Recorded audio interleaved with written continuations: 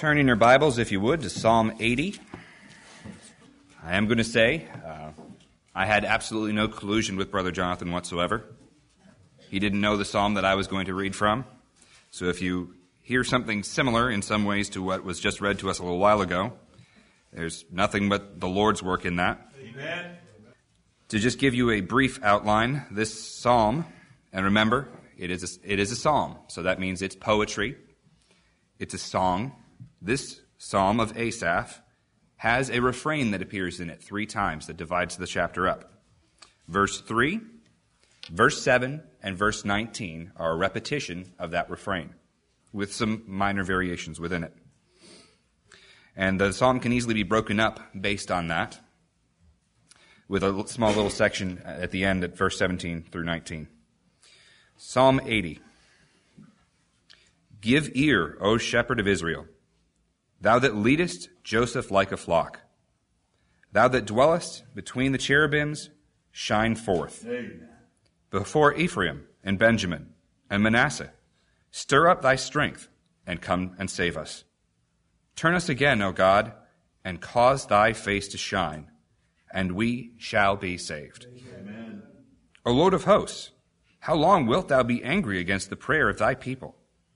Thou feedest them with the bread of tears, and givest them tears to drink in great measure. Thou makest us a strife unto our neighbors, and our enemies laugh among themselves. Turn us again, O God of hosts, and cause thy face to shine, and we shall be saved. Amen. Thou hast brought a vine out of Egypt. Thou hast cast out the heathen and planted it. Thou preparest room before it, and didst cause it to take deep root, and it filled the land. Amen. The hills were covered with the shadow of it, and the boughs thereof were like the goodly cedars. She sent out her boughs unto the sea, and her branches unto the river. Why hast thou then broken down her hedges, so that all they that pass by the way do pluck her? The boar out of the wood doth waste it, and the wild beast of the field doth devour it. Return, we beseech thee, O God of hosts. Look down from heaven, and behold, and visit this vine. Yes, Lord. And the vineyard which thy right hand hath planted, and the branch that thou madest strong for thyself. It is burned with fire, it is cut down. They perish at the rebuke of thy countenance. Let thy hand be upon the man of thy right hand, upon the Son of Man whom thou madest strong for thyself. Yes, Lord. So will not we go back from thee. Quicken us, and we will call upon thy name. Turn us again, O Lord God of hosts. Cause thy face to shine, and we shall be saved. Amen. Amen.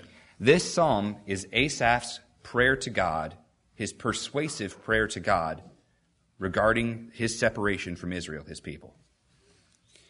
This psalm is great to see because it's when the prayer already hasn't been answered, when God's people have already cried out to God, and he has chosen not to respond yet.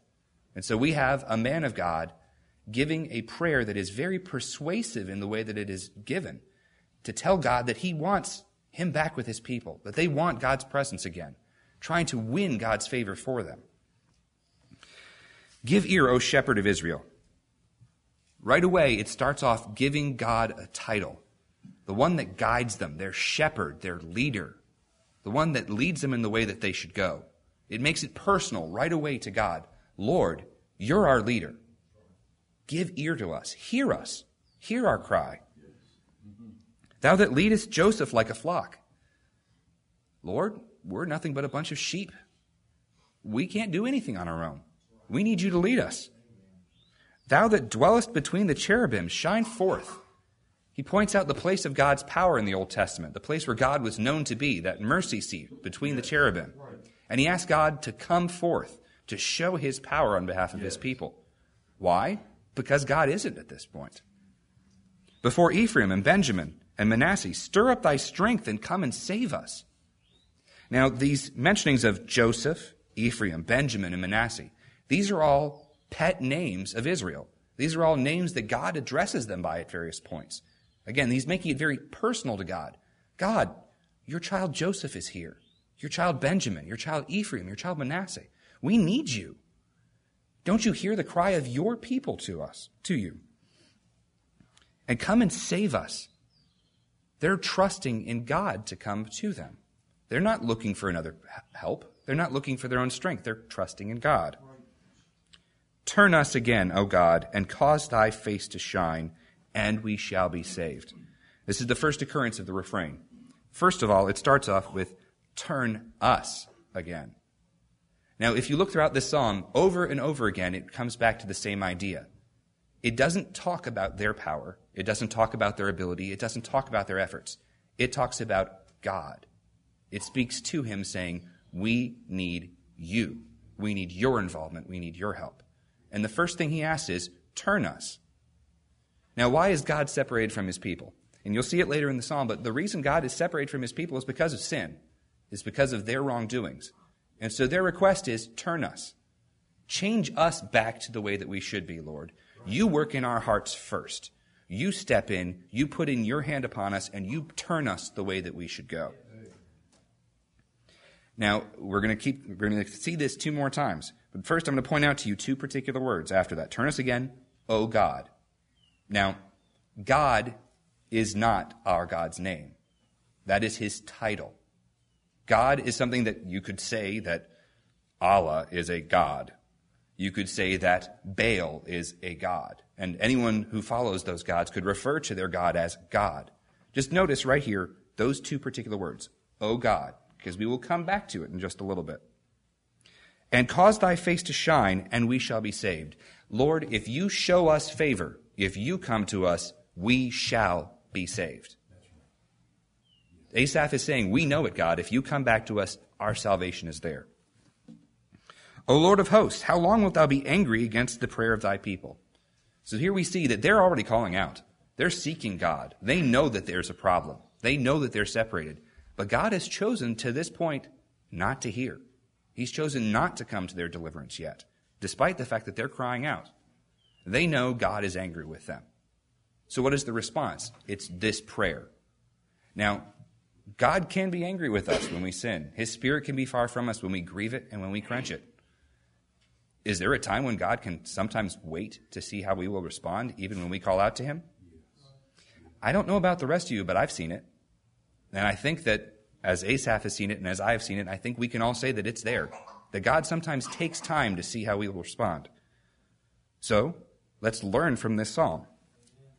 Thou feedest them with the bread of tears, and giveth them tears to drink in great measure.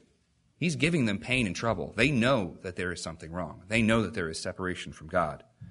Thou makest us a strife unto our neighbors, and our enemies laugh amongst themselves. They can see the way that they should be ashamed because of how God is treating them. And they are ashamed. They know it. They're acknowledging their shame before God. Then we come to the refrain again. Turn us again, O God of hosts, and cause thy face to shine, and we shall be saved. Asaph has just taken it another level of being personal to God.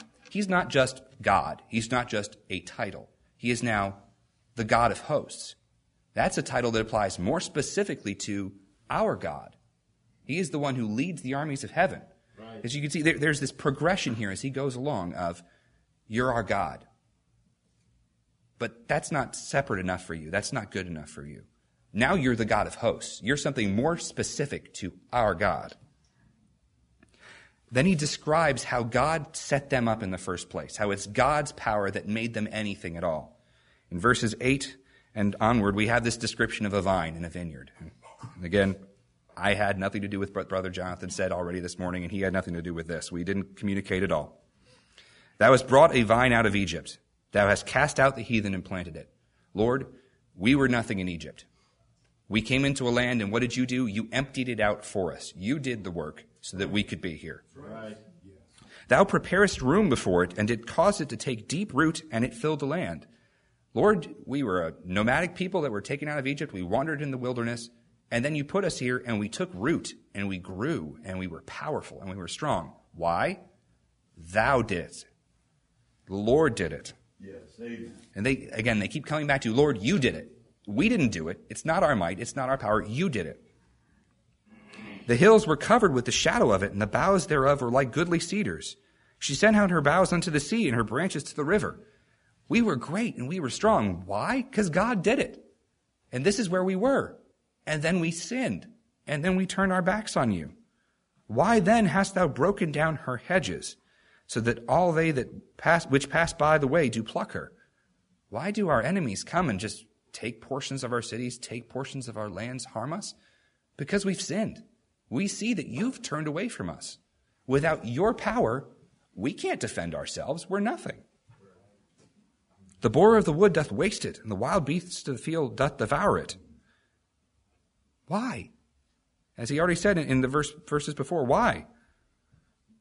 Return, we beseech thee, O God of hosts, because God's not there with them.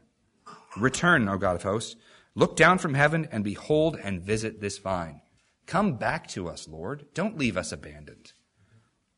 And the vineyard which thy right hand hath planted, and the branch that thou madest strong for thyself. He's pointing out to God, we're here because of you, because you wanted a people in the earth to worship you. Asaph just keeps bringing it back to God. God, everything about this is about you. You deserve it all. You're the focus. You're the glory. We only exist because we're here to serve you. Amen. Look at the power of this prayer, appealing to God. God, you haven't heard us until now, but hear us now because the way we focus on you. It is burned with fire.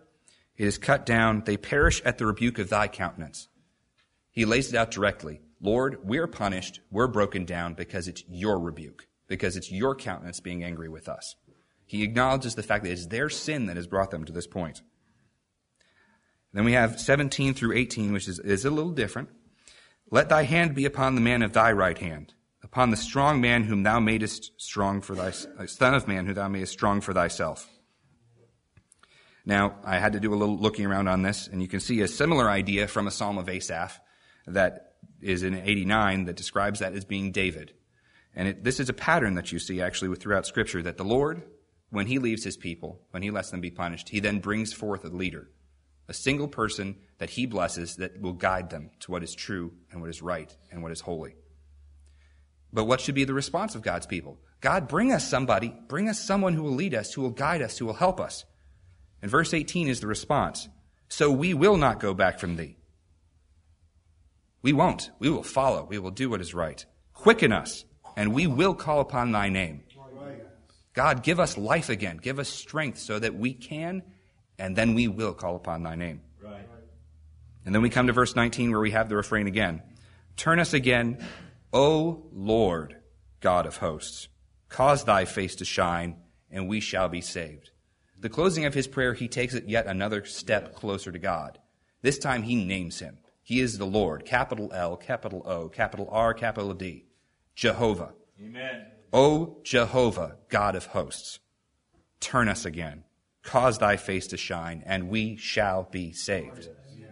Brethren, again, I've seen it. Asaph saw it. So I imagine it's not an isolated thing among men that we can find times where we're separated from God. And I imagine it's not an isolated thing when we find times where God chooses not to immediately come back to us, though we call. How do we seek him? How do we pray to him to return to us? We have a glorious example, an inspired example from the Word of God of exactly how to appeal to him, exactly how to draw him back. Do we rely upon him? Do we speak to him personally? Do we make it real in that way? Asaph did. Do we?